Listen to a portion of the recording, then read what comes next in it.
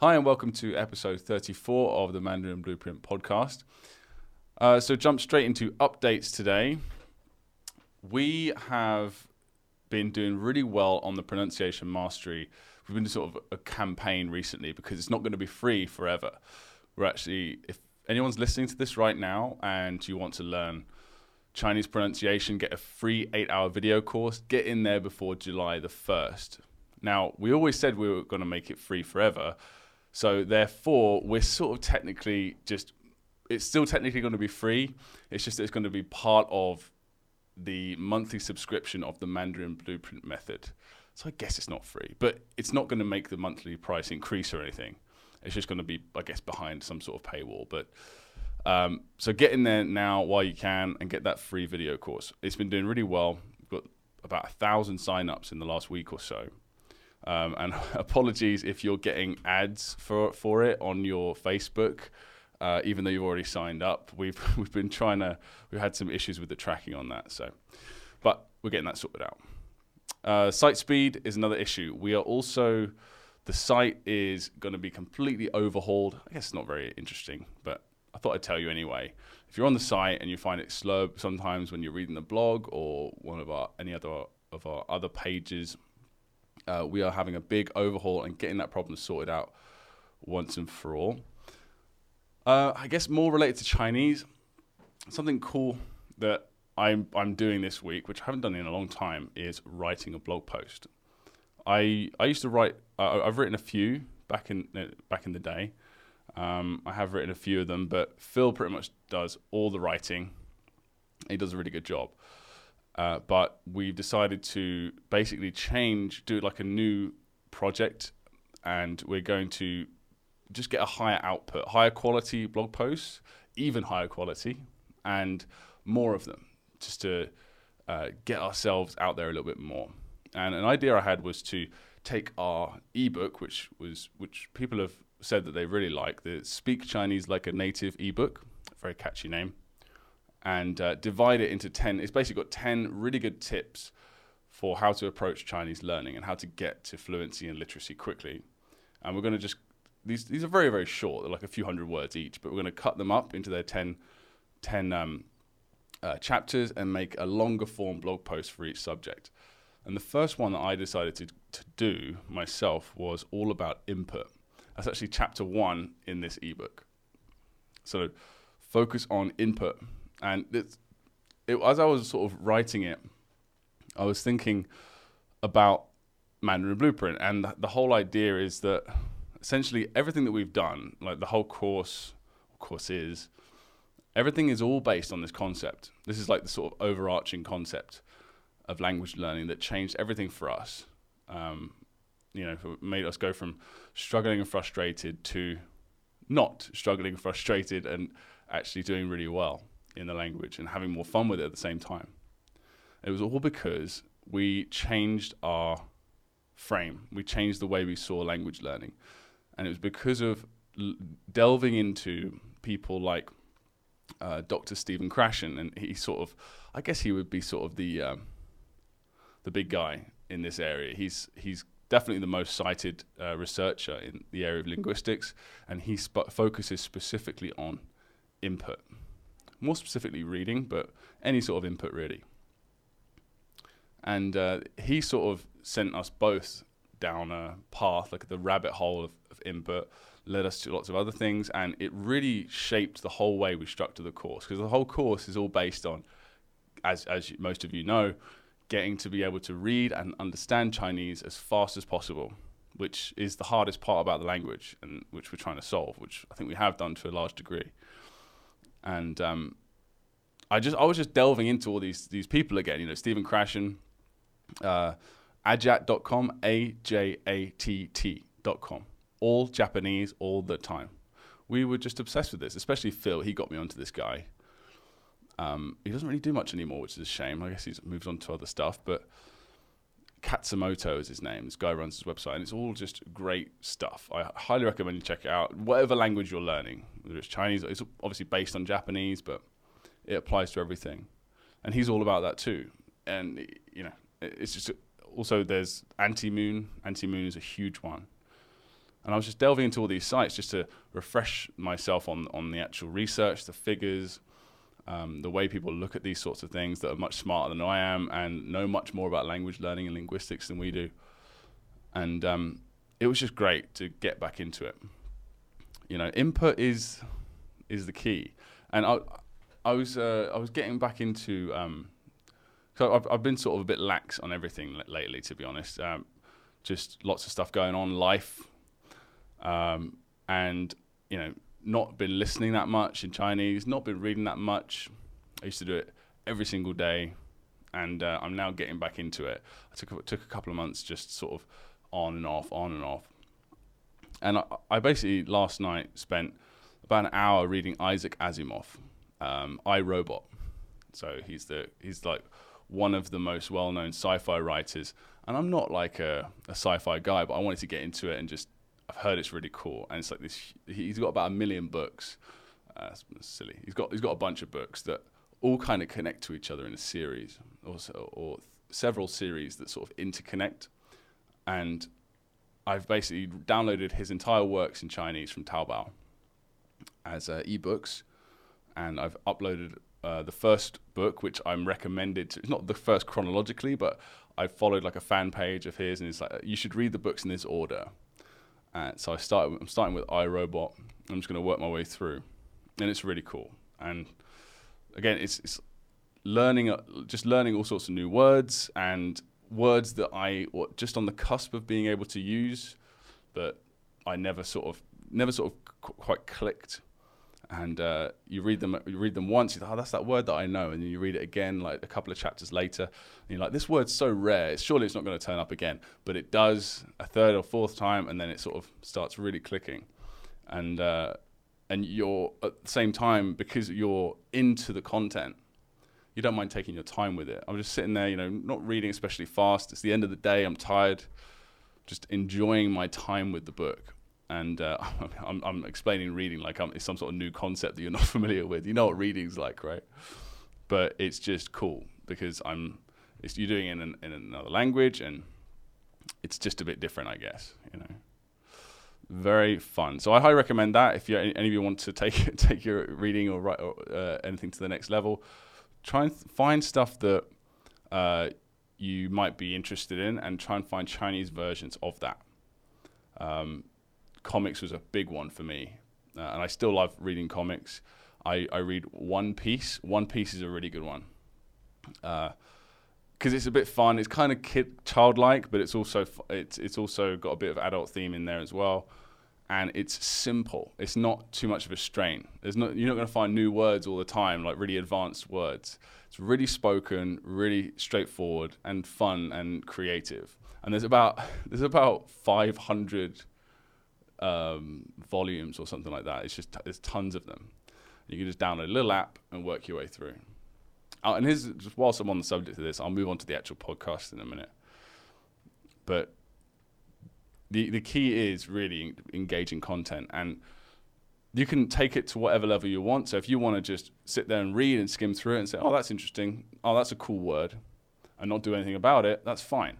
As long as you read a lot, it's kind of a natural SRS. Like, you'll eventually see that word again if it's important, or if it's anywhere near common, if you read enough, right? But if you want to take it to the next level, you can, of course, with Link, lingq.com, you can save words, and then you can export those words and phrases into Anki later as a CSV file, like an Excel file. And you can import them into Anki, and you can add images and audio if you wanted to take it to that next level. I used to do that, and it's fine if you have the time. With comics, you can take screenshots. You can sort of zoom in on the individual speech bubble, take screenshots, and then do image occlusion. Image occlusion. So it's OCCLUSION, occlusion. It's an add-on for Anki, and you can cover up the individual words or characters and make a flashcard out of them that way. Again, fairly time-intensive, but also you do that, you take that like few minutes, you're never going to forget that word. After a few repetitions, you're never going to forget it. Because there's just so much, as long as you enjoy the comic and you're into it and stuff, there's just so much context there. Anyway, I could go on about that for ages, but that's just a couple of little tips for you if you've never heard me say that before. Try that out. Input is really the key to your success with Chinese. So if you're not a reader, you're gonna have to become you don't have to do anything, but I highly suggest that you become one on some level, and you start looking for content that you enjoy. It's gonna make your progress so much faster and so much more enjoyable, so much less stress-free. No, so much more stress-free. There you go. So that's my sort of opening thought on there. Input, input, input. So let's jump in, as we usually do, to props.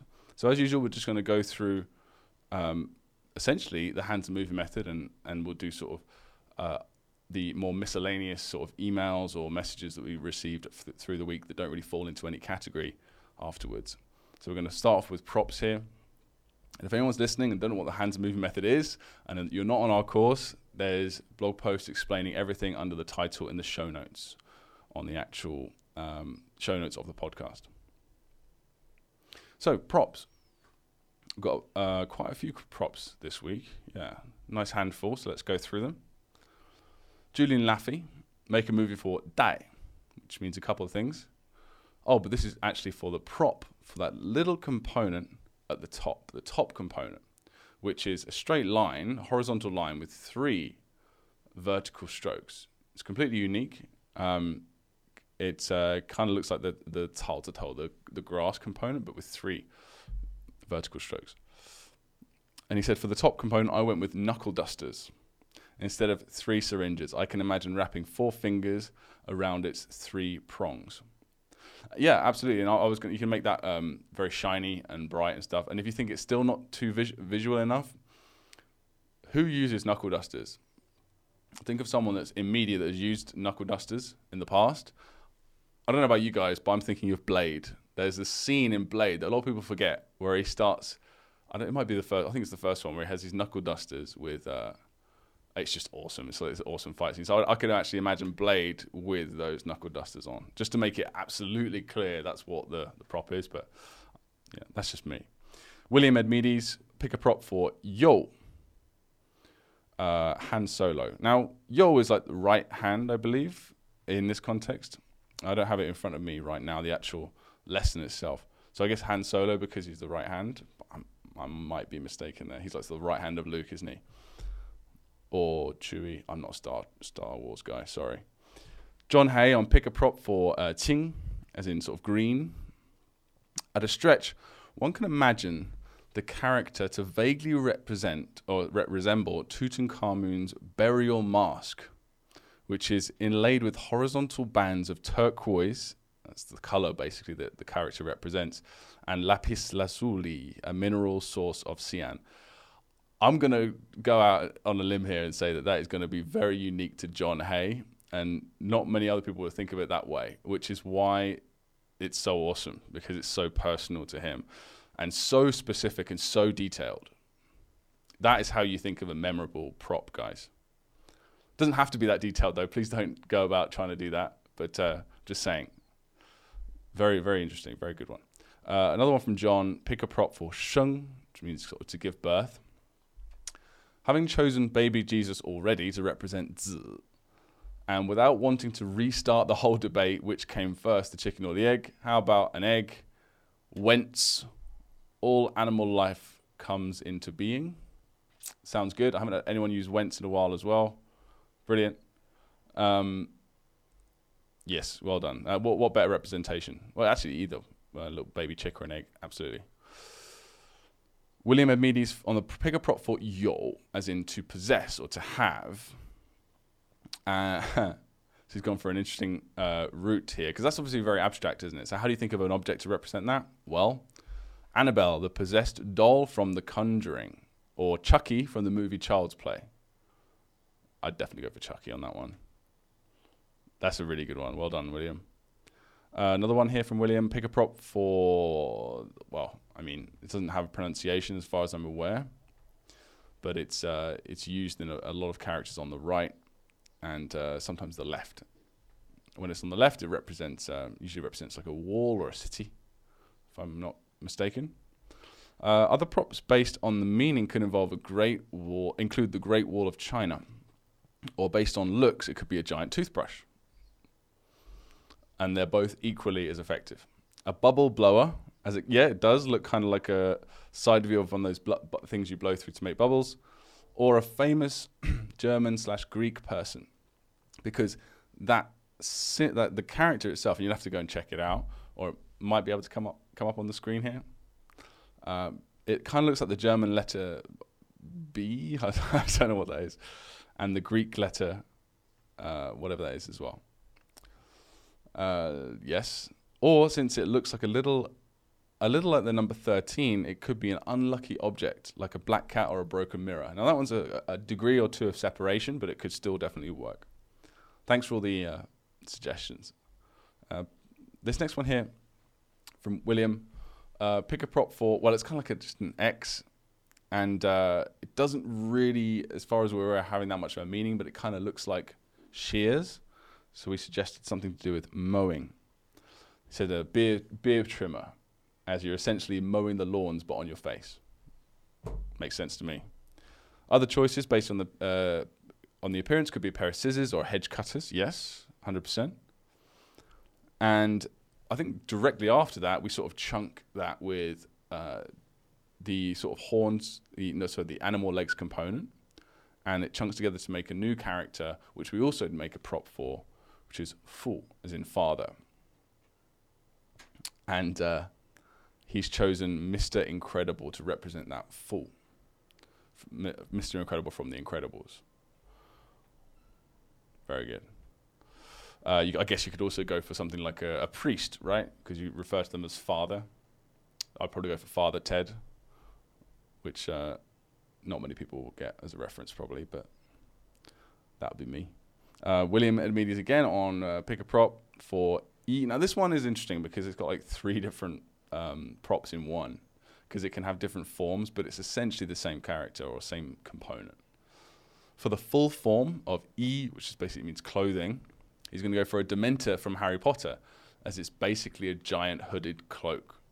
And for the sort of side component version of that, he's going to go with the man in the yellow hat from Curious George. So someone that just stands out as having interesting clothing. Brilliant. The next one here is a good one because it's another one that's sort of an abstract meaning that we're trying to sort of cement in a material form. And John Hayes done a really good job here. If you really want to avoid something, because this is what this character actually means, mian,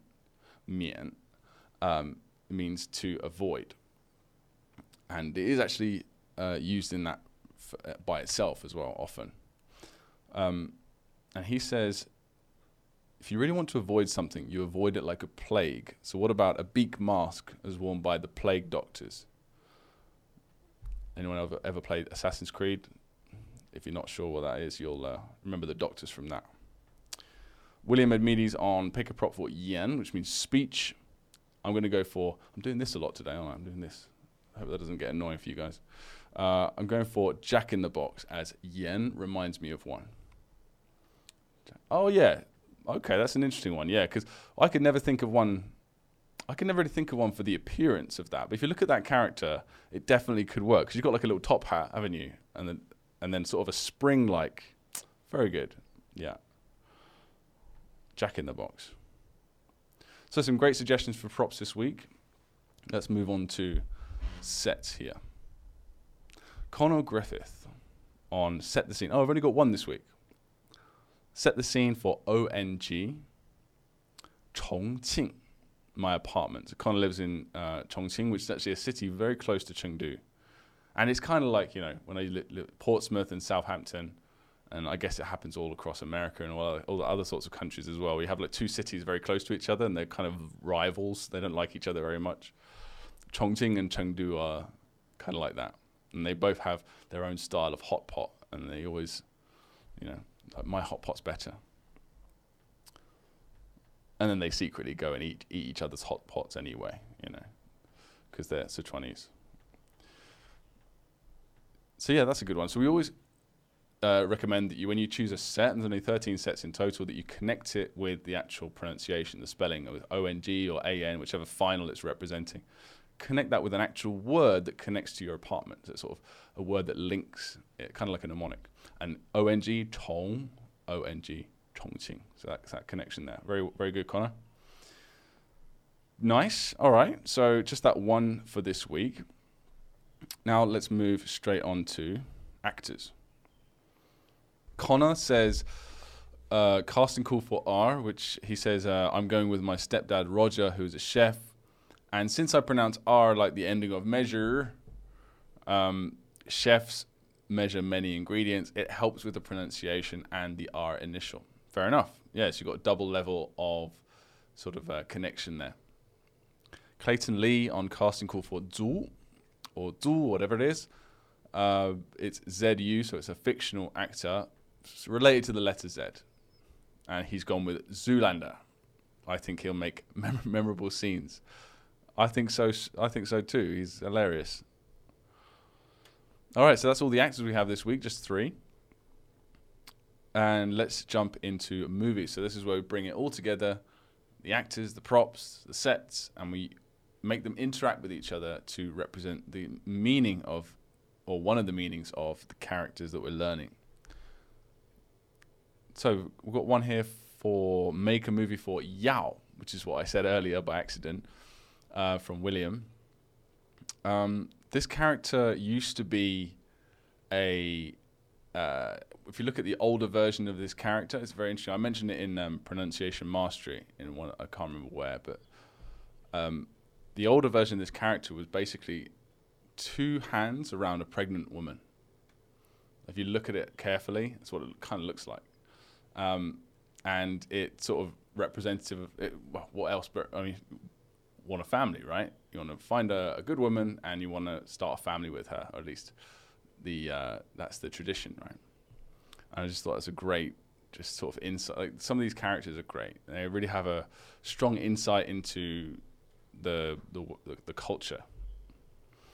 So he says, I've got my Yoko Ono, Y, in the backyard of my AO set with the following props. A boombox, that represents the top part. John Lennon as well. Oh, because I'll say, so John Lennon represents the female component. It literally means woman. And the reason why he's done that is because he wrote the song Woman. John, and also that, yeah, I was going to say, like, I was looking at this, John and Yoko are together. Is that a coincidence? Or you didn't change the prop by any chance, did you? So that John would be in this? Some people have done that before. I'm not saying you have, but it might just be a happy coincidence. But some people get very tempted to change their props or make their props have 3 different props to suit certain situations. You want to try and avoid that if that's the case. But anyway, so we've got John and Yoko hanging out in the backyard of my AO set when John feels like playing a song. He picks up the boombox and starts playing I Want It That Way by the Backstreet Boys. But Yoko doesn't like that song. You can see it in her face. Good facial expressions, gestures. So she tries to grab the boombox off John because she wants to change the song. But John was too quick and holds it high above his head, leaving poor Yoko trying to jump as high as she can to grab it, but failing miserably. And what better representation of a fairly abstract keyword, right? Want. What better representation? You've got basically acting like a child. And there's nothing that represents want more than that, I guess, right? I can imagine as well her jumping up and down and screaming and shouting, doing kind of like a Veruca Salt impression. Very nice. Ija on the make a movie for Jing, which means a well. It's obviously not a very common character in that, but it's used in tons of other words. Sorry, other characters. So, and it is used in a few words as well. So, actor Jennifer Garner, J.I. Set my high school where she learned English, E-N-G, Eng, or N-G rather as well. The props are Lindsay Lohan times 2, as in the twins from The Parent Trap. The 2 twins that represent the 2 vertical horizontal lines, the number 2 in Chinese. Samurai sword, sort of like the curved line on the left, and Gandalf's staff on the right. Brilliant. It was the year 1944. Ija always does this. She sets the scene. She sort of does a little movie script, like properly adds a bit of atmosphere in there, a little bit of backstory as well. It's very movie-like. I think she creates the most movie-like movie scenes of anyone at the moment. It was the year 1944 when my high school became a refuge for civilians during the Japanese occupation. To cope with the increasing numbers of refugees, Jennifer Garner was asked to find a new water source. She and the twins went around the school to scour for new sources of water. The twins carried a samurai sword and Gandalf's staff just in case. They went into an abandoned classroom in the basement. Twin 1 used her samurai sword to clear out overgrown vegetation, lovely, around the area, and Twin 2 used the staff to prod at a vague structure in the middle of the room. It was an ancient water well.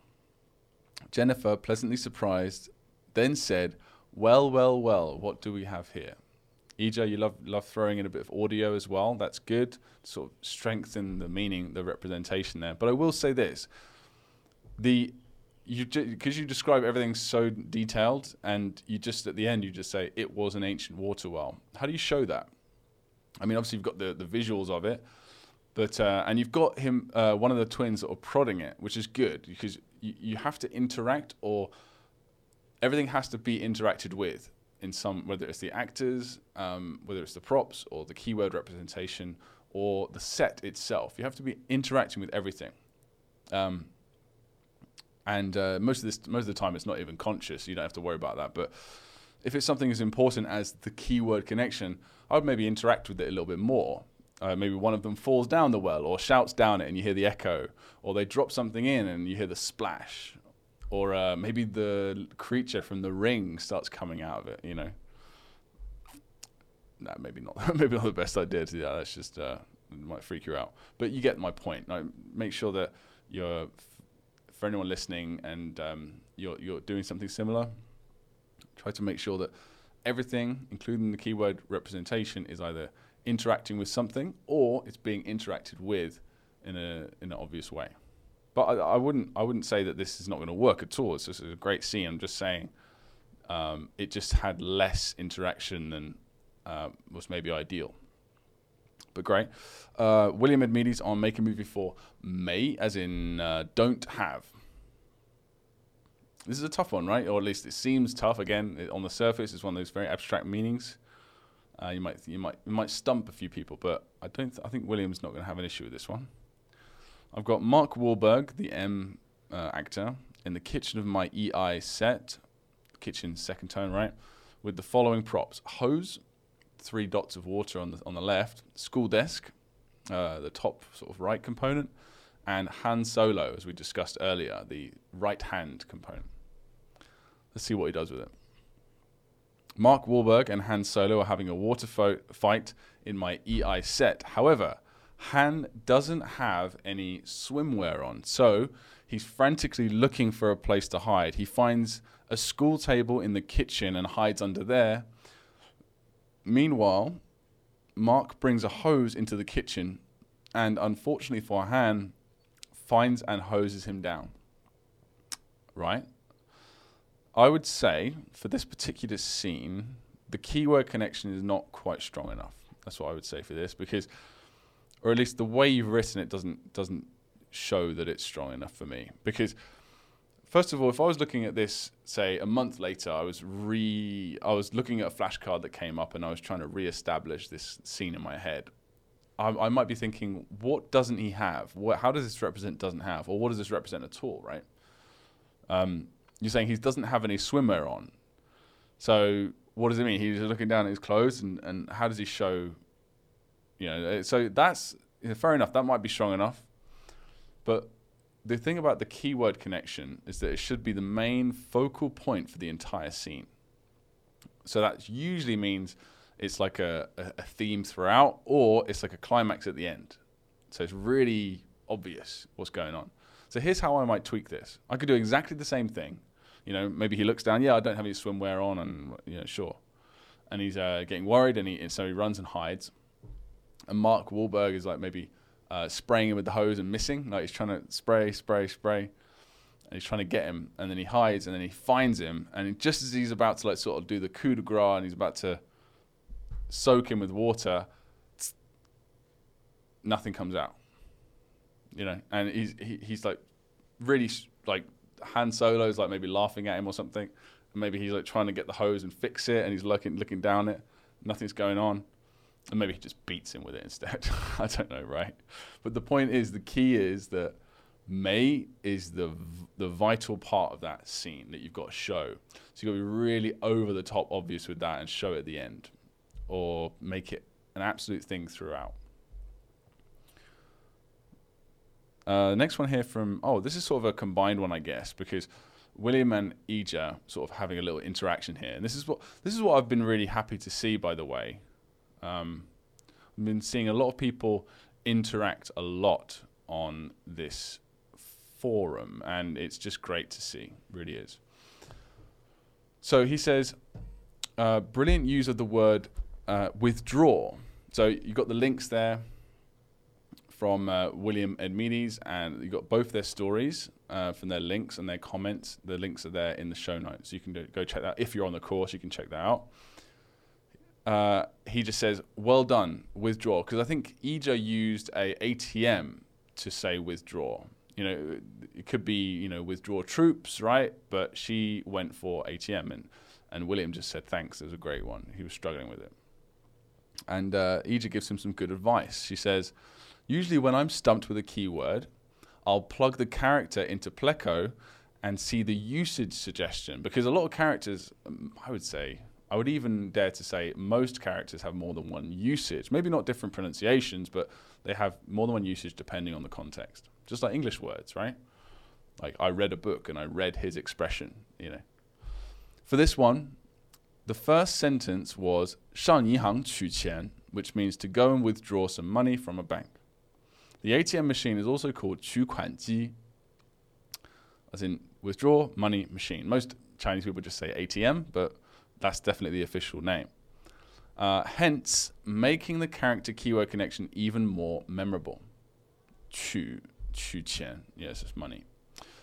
The withdrawal of troops is out of context, but it helps me remember the English keyword. Just to add, the word 争取 ironically means to strive or fight for, which is the opposite of the usage of withdraw. Okay, so she's gone to another couple of levels with it, which is great.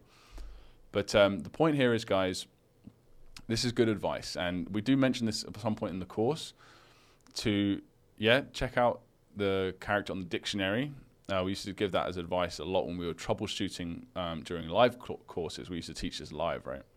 And that was one of the key things that you can do is check Pleco. What example sentences are you coming up with? Another one is just stick the character into Google Images, just like you would with compound words when you're trying to find images for your flashcards, right?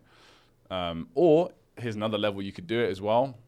Got to think a little outside the box sometimes. If you really are stumped, go into Pleco, see what comes up. So you get withdraw troops or withdraw money, ATM, and you start to come up with these English words and that are sort of representative of it. Put those English words into for the different usages into Google Images, and the images will give you some inspiration. Great advice, thanks. For this next movie, we've got make a movie for Bier, which means, it has a couple of main meanings. One of the main meaning is don't do something. 别那样, don't be like that, or 别去那里, or 别去那儿, or whatever. Don't go there. Not like as in don't go, you know what I mean? Like literally don't go there, right? It also means, like say 别的, like other, an other solution, 别的方法, or 别的办法. But one of the curious things about this character, and I don't know this for sure, I'm sort of speculating a little bit, but I've heard that 别 is in the usage of don't, or don't do this, don't do that. 别 is actually a shortened way of saying 不要, 不要, 不要, which also means, of course, don't do that, right? Which we also talk about in the pronunciation course. But I think that beer. This character is used to represent that, but I believe it was just a shortened way of saying 不要, and then the character was added to it later. But don't quote me on that. It's just an interesting thing that I've heard from a Chinese person over the years. Okay, so actor Beyonce. Set, my clinical school education. Props, a can of Pringles, a sword. Okay, Beyonce and I were in the pantry. Oh, by the way, so she's going to create the idea that the keyword don't. Beyonce and I were in the pantry of my clinical school, racking our brains on how to make a movie with these props. Very meta. I like it. Beyonce had an idea. She smiled. I knew what she was up to. I said, don't go there, please. But it will be good, she said. Don't do it. Ugh. Beyonce, ignoring my annoyance, grabbed a can of Pringles and began to dance. All the Pringle ladies.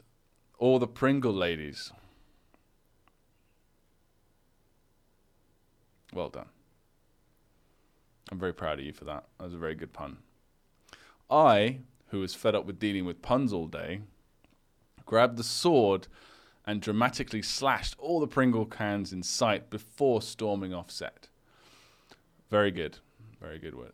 Don't is very clear here. And of course, you can definitely add in some body language, maybe some threatening sort of pointing, like Bruce Lee style, like, don't do it.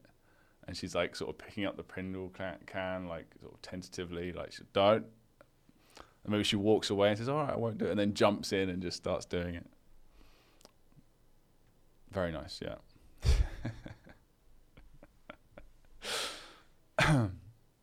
I'm a sucker for puns, man, as you know. All right, next one. Make a movie for Yao, which is medicine. The keyword is medicine. Actors Idina Menzel, that's or Y, whichever. Set a house with a lot of painful memories. Fair enough. AO, that's the set. The props are a rose, which would be the top component, and the bottom would be a stethoscope, which I assume is representative of, because the bottom component is actually a character that is yue, means to book an appointment or to make a date. And you use that for doctors. So stethoscope, correct me if I'm wrong there, but I assume that's what the connection is that she made. Idina Menzel, still recovering from her anxiety attack, locked herself in the bathroom of my AO house. She felt that it's probably better to be a solo performer rather than relying on others to get her back on Broadway. So I can't remember what this is connecting to exactly, but I think it's connecting directly to another scene that I actually went through a couple of weeks ago. And this will happen a lot, and I love it when this happens, and it's happened sort of naturally because of the way that the characters are structured, right? Your scenes will just feed into each other, and you'll have sort of like a series, almost like a TV show instead of a movie scene, like connected movie scenes or TV series. And it's quite fun. It can be really fun. It makes the next scene a lot easier to think up as well. She said, still recovering, Broadway. Maybe Romeo and Juliet would be a good choice for a monologue. She held up a rose, stolen from the nurse's counter, and said, what's in a name? That which we call a rose. By any other name would smell as sweet. She then quickly drops down to the floor to act out Juliet's fake death and puts on a stethoscope stolen from an intern. No backstory necessary either, but I really appreciate it. On the chest to play the role of the nurse. She's dead, deceased, she's dead, alack the day. She then played Romeo, took an empty bottle of medicine and drank it. Thy drugs are quick, thus with a kiss I die. For never was a story of more woe than this of Idina and her Broadway show. Ija, I mean, well done, well done. This is not just puns, not just Shakespeare. You've put a little rhyme and a little line of a poem in there as well at the end, just to, essentially show everyone up at this point. I mean, well done indeed. Okay, the next one here from William is make a movie for yo, as in 朋友. And I like this one because it's very straightforward, very simple. He says, I've got Yoko Ono in the living room of his OU set with the following props. A giant gun holster and Han Solo, as we've already used once or twice now. Yoko Ono is about to start some great practice in the living room, target practice in the living room. She has her hand by her gun holster, waiting to quick draw, High Noon style. In one quick movement, she grabs the gun and attempts to fire when she realizes that she actually grabbed out her longtime friend, Han Solo. I can't imagine how that's going to work, but I'm sure you've got it right in your head there. Like, she picks up a person instead of the gun. Both faces gasp in surprise that they haven't seen each other in ages. They promptly walk off the set to grab a beer. Why is Yoko Ono doing target practice? Doesn't matter. She just is, because that's what the props are. Okay, great. Just simple, straightforward. Gets to the point, and they go off and grab a beer. I imagine they've got their friends, and that's the end of the scene as well. So it's clearly the focal point. Lovely. Next here, we've got make a movie for Quan, which means wide. And it's got 3 components or props, and they're fairly complex. So let's have a look, see what Ija does to handle this. So Po from Kung Fu Panda, that's the KU representation. It's in the anatomy lab. It's got the roof-shaped hat that represents the roof component, a rose, again, as we've used before, and a telescope representing jian, as in 看见, as in to see. Po was admiring a telescope at the entrance of my anatomy lab. It came attached with a shiny wide-angle lens. Po then looked into the telescope and noticed a guy wearing a roof-shaped hat and baggy clothes, suspiciously suspended at the side of the next building. Okay.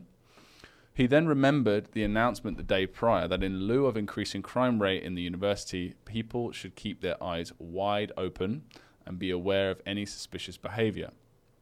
Po then shouted, "Hey you!" The guy got panicked and fell into the rose bush below. Turned out he was a broadband installer for the uni. Okay, yeah, that's obviously, and it's Ija's typical, very detailed sort of atmospheric writing, which I really like. I would say though that keeping everything in the same room is important, and you can have them, like, you got him in a separate building, and I get why you did that because of the telescope, and maybe you've even had like yourself looking through the telescope as if like from Poe's point of view and all this sort of stuff. But it's a bit over complex for me. I would prefer you could do the same thing just with the panda at one end of the room and the guy fixing something in the corner, and we can put the rose in there somehow. Maybe Poe doesn't just say, "Hey, you." He takes a big rose and he throws it at the guy, and the guy falls down. Yeah, and that's fine. And also you've got to be careful with the positioning there. I'm not sure. You got the guy with he's got a rooftop hat and then the rose, and then maybe that works. But you got to make sure that the telescope is on the bottom as well, positioning wise, and clearly on the bottom. And then clearly the rose next, and then clearly the guy's roof hat. Because the reason why I say that is because the guy,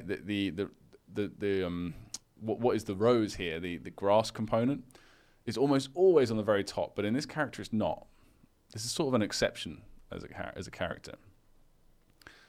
And yes, you want to make sure that you very clearly show the rose underneath, which you have. No, you have, to be fair. You show that he fell on the rose bush, which is clearly below the hat. So I'm just a bit, don't for people listening, obviously this is fine for Ija.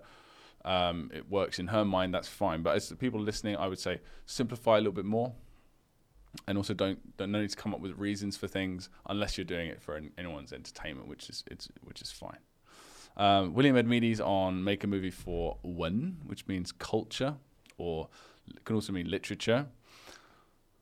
I've got Woody from the movie Toy Story in the kitchen of my EN set with the following props: a top hat and a big beard trimmer, as he discussed earlier. Really basic. Woody, wearing a top hat and a monocle, is trimming his hipster beard with a big beard trimmer as he wants to look cultured. And maybe you can have him like posing in the mirror or something like that, just like trying to look cultured, maybe like buttoning up his cowboy shirt and stuff like this. That works for me. Cultured. Yeah. Make a movie for Guy. Oh, she's got a quick scene here. George Clooney at the bedroom of my AI set, altering his wife's snake skin top as she's about to tap dance at the Met Gala. He altered the couture a quarter shorter. Oh, I see what you're saying. Okay, lovely. Yeah, so again, really quick. Oh, finished. So getting to the point occasionally, really quick. That's no problem. All right, lovely. Lots of scenes. Thank you very much today, guys. That was this week rather. That was really good. So now we're going to move on to the miscellaneous section. This is basically things that we've had come in this week, which we thought would be worth mentioning to you, that either questions or comments that are interesting, that thought might help you guys out in some way or be worth talking about. And Sydney Green is the first one we've got this week. And he says, got to character 400. Must be a milestone. Yeah, that's a milestone. And once we're done with updating the course, correcting all the mistakes, we're doing a complete overhaul of the course with both the Chinese and the English to make sure all the mistakes are corrected that we haven't noticed already. Once that's done, and maybe once the character expansion is sorted, which is also well on the way, we'll start thinking about levels, badges, time, milestones a little bit more, and start adding a few emails in. In fact, Phil has already added we've already written an email for every single level. So once you finish a level, you'll have that to look forward to. It's a very detailed, sort of encouraging, motivating email that you'll receive personally from us. It'll just be all about what you've learned and what you've got coming up and how awesome you are. But you should be very proud of that, Sydney. That's 400 characters. 400 characters. That's got to be like, overall in terms of frequency, it's at least, I'm trying to remember now. I've got that chart in my head. 1,000 characters is 91% of the language. So this has got to be well over 60%. Just those 400 characters in terms of frequency. I think, yeah. Yarden Isaac on It's a Word for qi. It says, can I actually say 骑车 and not 骑自行车? Yes, and that's what everyone says. No, it's like the equivalent of saying, I ride my bicycle to work instead of I ride my bike, And 骑车, everyone knows that's ride a bicycle. Yeah. In fact, it's not the same as ride a bicycle, because some people say bicycle. It's not hard to say, but 自行车, it's a long word. It's an awkward word to say, even for Chinese people. 骑车, yeah. Pamela Baldwin on phase 2, learning words by learning about yourself. This is where we start graduating from individual characters to actually learning compound words using the various techniques. This was an interesting question. I wrote quite a long answer to this, so go check it out. Please, I have a question for you. If the word you are trying to remember is 捏造, but you cannot think of a word that sounds like it, what do? What type of picture should I make? So 捏造kind of means like to sort of trump up. It's like to make something up. And 捏means to pinch or to sort of 捏在一起, right? So 捏, like to sort of unrelated things sort of smushed together. So that's why it's related to this word. So I would say, if you got first of all, this is a very high level word. I don't think this is in our list, but you're trying to learn this for some reason. Maybe it's the HSK or whatever, and you're trying to learn it. Fine. Remember, there's a few different ways. If you look into this video, we call it living links. And from our various research over the years, our own experience, this is how we come to realize is the best way to learn a compound word quickly. Just an individual word. This is like before you start trying to see it in context and stuff. Just to build your initial vocabulary. You can base it on your memories. So what memories do you have of someone making something up on the fly or just making up a story, whether that's not just things you've experienced personally, but things you've experienced by proxy? So, for example, movies, comics, TV shows, computer games, that's still your experience. So wherever do you have a character that makes stuff up? or something like, or that did in a particular scene. That's a memory. Images. You represent your image by your memory by image. The sound. 捏造, 捏造. What does it sound like? 捏造, 捏. I'm near. Yeah, see, that's a tough one, right? So I see what you can think of a connection based on the audio, because near is a very rare pronunciation in Chinese, and it doesn't really sound near. It sounds like near in English, so you could maybe think about that as a sort of connection. But 造, 捏造, 捏造, 捏造, because that sort of sounds like that. You know what I mean, right? So try and use think of a sound connection, but that's a bit of a stretch. Images, sounds, mnemonics, just in general, and the characters themselves. Right? So all these different connections, can you combine any of them, right? I recommended to her, I believe, that I would just search for 捏造 in Google Images, or think of a time. What did I think? Oh, 捏. Also, it's like stitching things together, right? And just so I think of like Frankenstein. Or I can't remember the specific example I gave for this one. But the idea is that you think of an English meaning that you have associated with it, and then you search for an image related to that meaning. So maybe Frankenstein could be a good one. Okay. And then, of course, that's just the first stage. Then you want to see it in context after that in sentences. And this is such a high-level word that by the time you start learning a word like this, that you should have enough foundation that you could see it, just start learning it in sentences. But also sentences could have pictures too to help strengthen their memory. So there's lots of things you can do. The next one here is from Bennett Seacrest. It's a cool name. On Pinyin Part 2. It wasn't made for us. This is from Pronunciation Mastery. When I first started out learning Chinese, one of the first questions I had was, how the heck do they type this out? Pinyin is a pretty snazzy way of doing it. Yes, yeah, me too. In fact, they used to have, and they still do, they have a Douyin keyboard, which is a keyboard that just has Chinese components all over it. It looks very complicated. I wouldn't have the slightest idea about how to use it. But if you become, this is used for like natives, I guess mostly. I've never seen a foreigner ever use one, but I imagine someone out there knows how to do it. It's actually way faster than typing Chinese in Pinyin.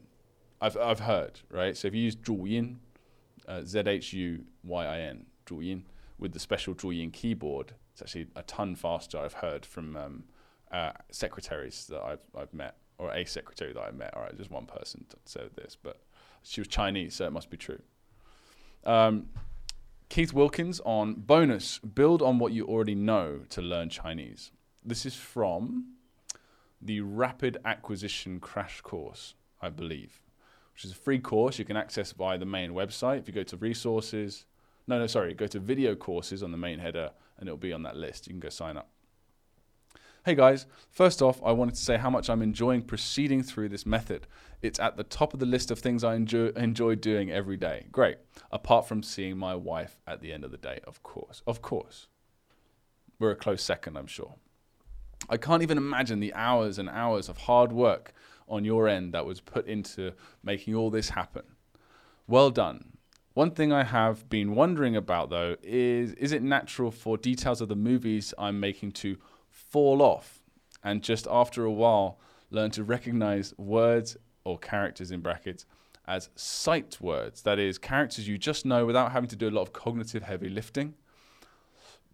As I'm going through this method, I find myself at first making movies with very minute details, but then the more I review them and become familiar with them and just recalling them over and over again with the SRS, the Anki flashcards, I find I don't need the crutch of the movie details as much. If needed, of course, I can still recall, say, the room or location if I'm not sure about the tone, but overall this reliance on the visualization aspect of the method diminishes with time. In my experience, is this the natural progression of this method? If so, I can't believe how easy it is. Any thoughts you guys would like to throw in? Yes, is the short answer. Yes, that's exactly what happens. So creating these movies, that seem somewhat elaborate and over the top in some ways, or like quote unquote a lot of work to do, All they are designed to do is efficiently, in the most efficient way known to anyone in the Chinese learning community, get those characters and the pronunciation, how to read them and write them as well, in your long-term memory as fast as possible. It's just a shortcut to your long-term memory. And not just, I want to say long-term memory, I don't mean drill it into your head. I mean, it's attached to your actual life memories. So it's attached by, it has many, many connections throughout your brain. So it's there for good, or at least for a very long time. And it's getting there as short as possible, as opposed to the other way of just drilling it in a horrifically boring way over and over again, only to create a very shallow long-term memory that you'll eventually forget. So, but once the method, I guess, the bridge is served its function, once it's already throughout your brain, all these connections, it's in your long-term memory, the original bridge that we create, this movie scene or flashcard for compound words or whatever it is, that can diminish, right? But you'll like you say, it's so funny because it's exactly how it's supposed to go. You know, you have these connections, they get made, and you know, and then the thing that helps you make connections, it diminishes. We don't need it anymore. But you can still recall most of it, if not all of it, even years later if you need to. That's the beauty of it, right? So it's not like it disappears forever. So for example, I still can go back into my memories, my memory palaces for characters that I learned 5 years ago now. I don't know how long exactly, but a long time. I use this method to learn like 3,000 characters in 6 months. And I can still go into a lot of them and remember exactly what the scene was, or at least where I was, at least who was there, you know? It's great. And yes, it is easy. It is easy over the long, if you look at what else is out there and over the long term, yes, it is easy. So thanks, Keith, for your comment there. That's really great to see that you're enjoying the method, and keep us updated on your progress, okay? We really want to hear from you. And that goes for anyone else that's out there on the course that is enjoying it, or wants to share something but maybe hasn't shared anything with us yet. Get in touch. Let us know what you think. The next one here we've got is from Kate, just an email we had. She said, I wanted to share with you all that I've been working on your pronunciation course for 5 weeks. I leave for Shanghai in 10 days. I downloaded Baidu Translate and I tried speaking a few phrases from the Anki cards, and the app understands my Mandarin pronunciation. My mind is blown. It feels great to know that I'll be able to use a few phrases while I'm there. Thanks to everyone at Mandarin Blueprint for a fantastic course. I've started learning characters and I'm really motivated to keep learning when I get back home. Thank you, Kate. That's great to see and hear as well. Yeah, the pronunciation, man, especially when you're a beginner and you just know a few phrases. So many people miss out on good pronunciation practice, and they pay for it, in terms of, like, however good you feel when someone understands you, you just blurt out something that you just read it from a dictionary, or you repeat a phrase you heard. You don't really know what it means that much, but you know the gist of it, and you just say it to someone and they get it and they answer you back, and maybe you don't understand what they answer back, but whatever. How good that feels is exactly how bad it feels when the opposite happens, right? When you say something and they're like, that sucks, right? So that's really great that you've got that skill that you have spent 5 weeks honing. It's going to pay off for however many years you stay with Chinese, probably the rest of your life, right? Fantastic. Got an email here from John Sprague. It's quite a long one, but I thought it was worth mentioning because it's a very interesting email.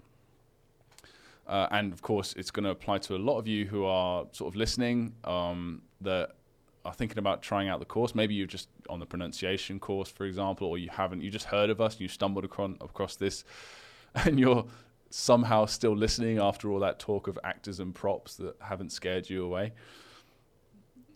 This is good to hear. So, hello, my name is John Sprague. My question is, if I study your course for 2 to 5 hours a day, do you think it's likely that I will be conversant in Mandarin in a year? Yes. I believe Phil answered him and he said, hell yes. Like 2 to 5 hours. If you could spend 3 or something hours a day with our method, like we would love to see what you can do with that. Definitely conversation in a year, 100%. So I'll just say that off the bat. But he says, can your course take me to fluency, in brackets, with the understanding that I don't really know what that means, to be honest. Not many people do. I'm 52. I took a year of Chinese, John DeFrance's textbook, Speaking and Writing, 32 years ago, and I still remember words and phrases and some characters. I had a year of French. I had a year of French and a year of German, 3 years Latin. My husband is Spanish. Husband? Oh, yeah. Right, okay. Fair enough. I was like, John is a funny name for a girl. Oh, wait a minute. It's 2020. I just made that up, and although I can't escape the present tense, I can usually make myself understood. I'm a professional bagpiper. Oh man, I've got to meet this guy. And teach piping. I work as a bodyguard 4 nights a week as well. I'm the midnight man, 10 p.m. to 6 a.m. I do nothing productive all night but watch movies. I figure I can study. I hate to waste time, even if I'm getting paid. Since I have so much time available to me, and I have always wanted to speak Chinese to a comfortably conversant level and read easily, I started hunting for a method. My available time is at night, so I have to do it online. I signed up for Chinese Zero to Hero. I actually looked this up. It looks interesting. It's geared to passing the HSK1. It isn't an actual course. It's an addendum to helping people with the HSK1 course, but it's not a course in and of itself. Very good material, but not organized course instruction. Yeah, that's often the case. Even after buying the HSK1 workbook, textbook, the pedagogy, I don't know, still seems to me to require I'm in a classroom. I'm not. It doesn't work for me. I signed up for Chinese Class 101. They advertise feedback from native speakers. I believe that's also an online course, right? It's an okay method, but far too slow. It takes 72 hours to have a single lesson checked. It's also a little too cutesy. Trying to make it fun and cool. It's a bit less serious than my taste. I've been using Duolingo on my phone, which has a game feel, and it's really great for learning characters. I watched your first 22 videos. You guys seem to have a unique approach. Fluency in a year? Again, yes. And again, it seems to me, and this is the problem we're trying to solve as well. It's just there's so much stuff out there, isn't there? You know, all these different things, apps, things that just teach HSK, things that just teach characters, things that just teach pronunciation, things that are really high quality in content but lack any structure. Kind of like Chinese, Chinese Pod. You know, they're just amazing. They've got these amazing, well-acted podcasts that teach you a bunch of words. And then you just, okay, but what next? I'll just keep watching them. And I watched, I'm quite obsessive, as some of you guys know. And I watched I probably listened to and took notes on over 500 Chinese podcasts. But I didn't know where I was, I knew I was learning stuff. I knew it, and I was enjoying myself. I was like, where am I going? And that's part of the thing that we're trying to solve. Not that we're trying to be the best podcast or like, we're not trying to be Chinese Pod. We're not trying to be Skritter. We're not trying to be any of these. We're just trying to create an overall structure so that someone like John, who has got the willingness to learn and is clearly able to be very diligent and a good student, right? Someone like him is like, okay, I've got money that I'm willing to spend. I've got time that I'm willing to spend, but I can't find something that's sort of in a way, kind of like a fix-all, a one-stop shop. And that's what we are, So the whole idea of Mandarin Blueprint is that you start. It's a one-stop shop. I'm not saying that we're the best at everything, but one thing we do offer is the structure of traditional teaching, like university class and stuff, without all the nonsense that doesn't work, with methods that actually work, that you can be guaranteed are actually doing something for you. Because I've been through the same thing, I've been through the same thing. I was like, oh, look, I've got this. I'm willing to sacrifice. I'm willing to invest my effort and time 2 hours a day, 3, 4, 5 hours a day, as long as it works. And I've got some idea that it's going to work. So I'm really happy that John's found us. And I believe he actually signed up with us as well. And we're really happy to have you. And, you know, I'm really excited to see, like, what sort of level of progress you're going to make. You see, you watch the first 22 videos. I imagine that's the pronunciation at this point, but possibly it's the Mandarin Blueprint method. I'm not 100% sure. Either way, welcome, and you're in good hands. You're in very good hands, and you're going to make some good progress with us. And yes, one more time, fluency is certainly possible in a year. I'll just briefly, before I move on, I'll quickly define what I think fluency is. And me and Phil have we have very similar ideas about this. Fluency is basically you can communicate a range of topics. You can communicate pretty much anything with enough time. You don't necessarily know all the words. You can be fluent with 1,000 words. All right, but if they're the most common words and you know how to use them well, then you can use them to get yourself out of any situation, put your thoughts into the head of a native speaker, which is what communicating is. So maybe you forget the word, or you don't know the word for, I don't know, fridge, refrigerator, right? But you can say the cold box in the kitchen that you keep food in, well, mine broke, right? So you could just that's fluency, right? You got the idea in their head. Now, does it mean that you don't make mistakes? Does it mean that that you're perfect? Does it mean that you sound exactly like a native speaker? Of course not. That's not fluency. Think about all the foreigners that you know, or not foreigners, but someone that with a foreign background, that say an immigrant to your country that lives in your country, which I'm sure most of us know or have met. Like, you don't care, right? You don't really care that they speak with an accent or that they're not 100% grammatically correct. They can communicate with you, and they can communicate their personality to you and whatnot. So it's like that's the goal, right? That's what I think fluency is. People have lots of different ideas. And then, of course, there's different levels of fluency, right? So people say conversational fluency, which is about 1,000 words. And then there's like the next stage, sort of like, so if you want to have like native fluency, you only need like 3,000 words, 2,500 words, really. That's the amount that people use day to day. Maybe 5,000, or I've heard that 10,000 is for like a highly educated person. That doesn't sound right to me. I'd say 5,000 words in your active vocabulary, and you can have a conversation about anything with anyone. That's just me. All right, next here we've got Paulette from email. Thanks for the recommendation. I'll definitely check them out. I don't know what that's referring to, actually. Sorry. The pronunciation course is brilliant, by the way. As I continued to work through it, I can see how much work and thought went into it. Thank you very much. I'm finding it clear and helpful, and I'll definitely recommend it to anyone I know who's even considering studying Mandarin. Thank you. Cheers, Paulette. Thank you very much, Paulette. I really appreciate that. And that's a great point to finish the podcast for today. So, as usual, please keep the comments coming and the emails. Get in touch anytime at contact@mandarinblueprint.com.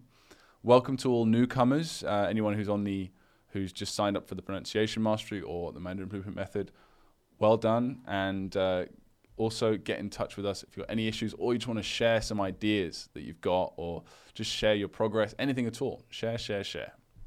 And if it's anything specifically relating to the podcast, and only the podcast, then just email us at podcast@mandarinblueprint.com, and I will see you in a couple of weeks. Cheers. Bye-bye.